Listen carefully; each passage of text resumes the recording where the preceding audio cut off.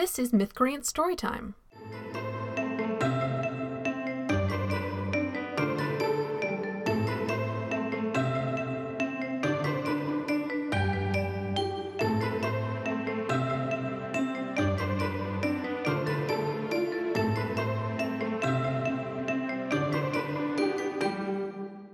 Ambush at the Office by Chris Winkle.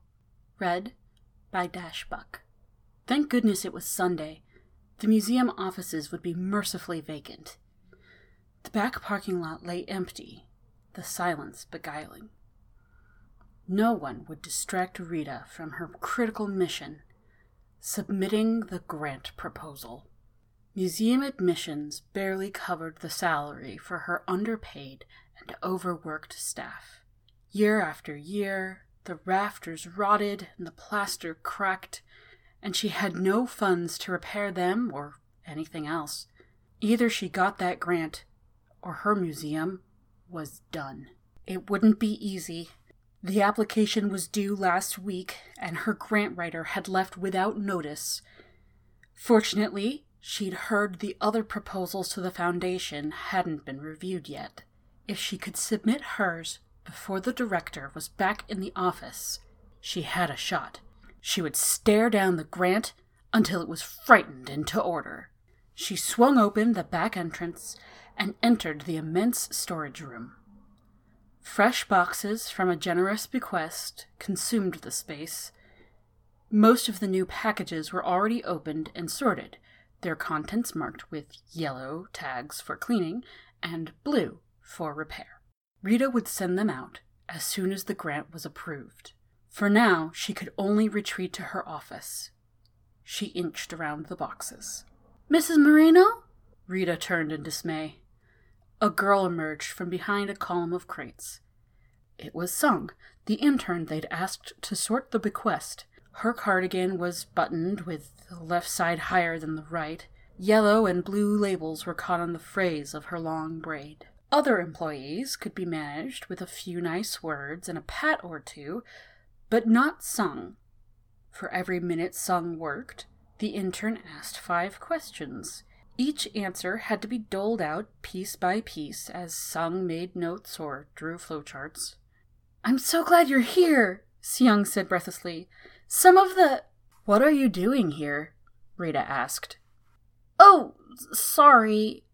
I didn't get the sorting done on Friday, and Bill said—" "Never mind." Rita held up her hand. She couldn't waste time. She had a grant to conquer. "I'll be in my office. You may continue with your work. Whatever it is." "Okay, but... Sung frowned and bit her lip. "Well, I was marking things with yellow and blue tags, and this weird thing happened. I was hoping you could tell me—" "You can ask Bill on Monday. Please, pretend I'm not here." "Oh." Sung paused, brows creasing.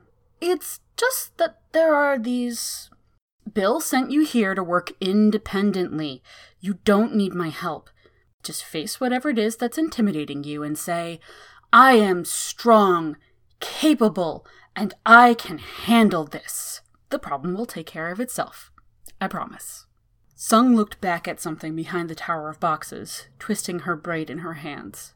"All right, I guess." "Don't guess. Do!" Okay." Rita fled to her office and closed the door. She maneuvered past a pile of old flags, rusted weapons, and mismatched armor to reach her desk. Then she set up her laptop and downloaded the PDF of application criteria. She benchmarked the draft against them. Her margins were 1/4 inch too thick. After she fixed that, the document was 5 pages too short. Rita sighed and took off her glasses. She'd spent 5 hours yesterday debating the usefulness of every word, barely squeezing the grant down to the size she thought they wanted. Now she had to put half of it back in. She pushed her glasses back on and looked at the criteria again. The font had to be Helvetica, not Arial. If that made the document longer, it could close the gap. She scrolled through the nearly infinite font menu. Helvetica wasn't listed. An internet search on "Where is Helvetica" revealed that the font only came bundled with a Macintosh. She'd have to buy it. She clicked on an ad and purchased what was hopefully the right thing, downloaded a strange file, installed it, restarted her word processor, highlighted the full document, and finally opened the font menu to make the change. A loud crash came from the other room. Rita jumped and hit the keyboard, replacing the entire grant with the letter F. Oh, crap. She tried to undo the change, but the mouse barely budged from its previous position. She shook it. It flickered. Her laptop was almost frozen, and she hadn't saved her changes. If she restarted her laptop, she'd have to start over. But if she waited on the small chance her computer recovered, she'd waste precious time to complete the grant. She had to get her laptop running again. Rita prodded her mouse pointer, glaring as it dawdled over every inch of her screen. After a romantic interlude with a talking paperclip, it finally reached the red X in the upper right. She closed every program but her word processor. Thank heavens, that did the trick. The computer sped up, and the undo feature restored her work. She poked through the options menu, looking for some way to turn on autosaves or revisioning in case it happened again. Revisions were already available. In fact, one version was the length she needed, even after changing the font. That didn't mean she was done. In the draft, Figure 3 still had, "Get Terrell to put in some impressive-looking numbers." The Foundation required that data. How had she forgotten to fill it in? She combed through her finances folder and skimmed several large spreadsheets for the projected budget. Then she did a computer-wide search. She didn't have it. She'd have to call Terrell on his day off. He didn't answer his phone, so she left a message.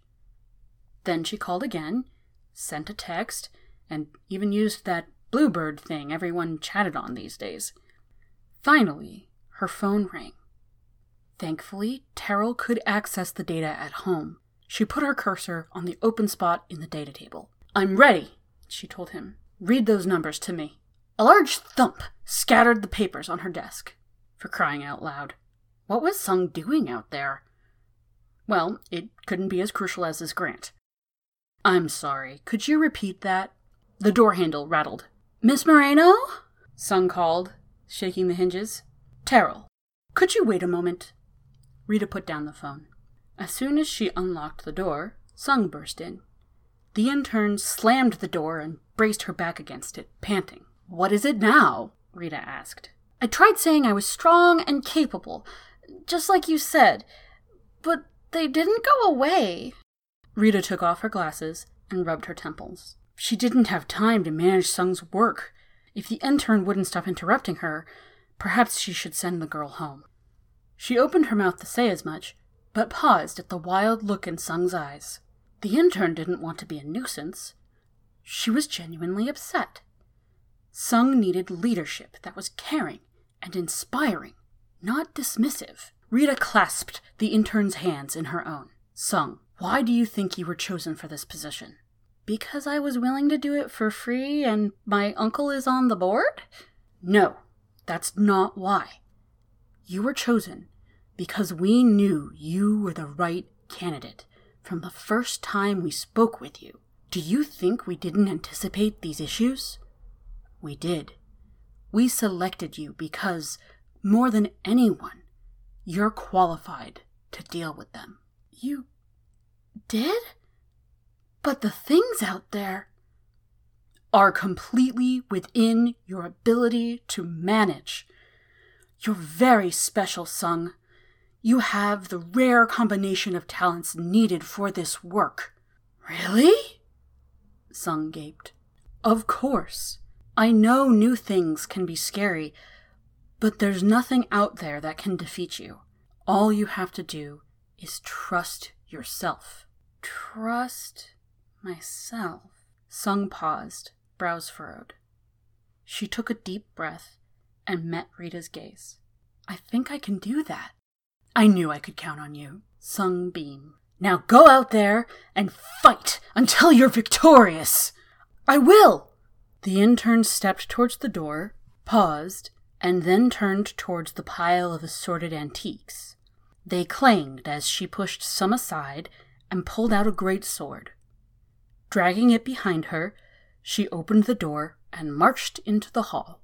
Rita blinked as she closed the door. What did Sung want with the sword? Rita shrugged. What mattered was that Sung took initiative. Rita had her own challenge to defeat. Terrell wasn't on the phone, but there was an email from him with the projected budget. Rita donned her headphones, muffling the irregular clanks and crashes from the other room. The next hour was blessedly free of interruptions. As she worked, Rita gained steam, checking off each application requirement faster and faster. Finally, she reached that delectable moment when she was done! She pushed the button to submit the grant and cheered. She packed up her laptop and put on her coat. No sounds came from the storage room. Had she been too hard on Sung? Now that she was finished, she could help the intern with whatever was bothering her. The door creaked softly. The office lights buzzed overhead until she flipped the switch. Silence. Rita was the only living thing in the museum. Out in the hall, a note was pinned to the corkboard. It was from Sung. Miss Moreno, I finished all my work. Thank you so much for cheering me on. I never thought I'd do what I just did. Thank you so much. I'm heading home now. I hope the important things you're doing go really well. Rita smiled and tucked the note in her purse as she headed into the storage room. The space was still consumed by a mound of boxes, but they were empty. Along the near wall, the bequest was sorted in its entirety. Fabulous.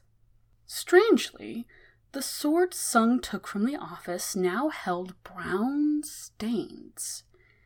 It had a yellow tag for cleaning. Oh well, she could ask about that later. Rita turned towards the door.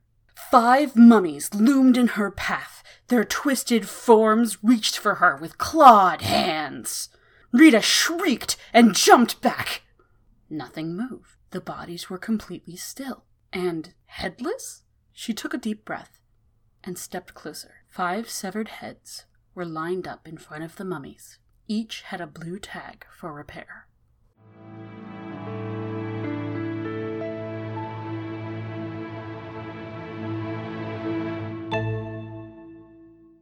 If you enjoyed this podcast and want to slip us some Gold Press Latinum, head over to patreon.com/mythcreants. We appreciate it.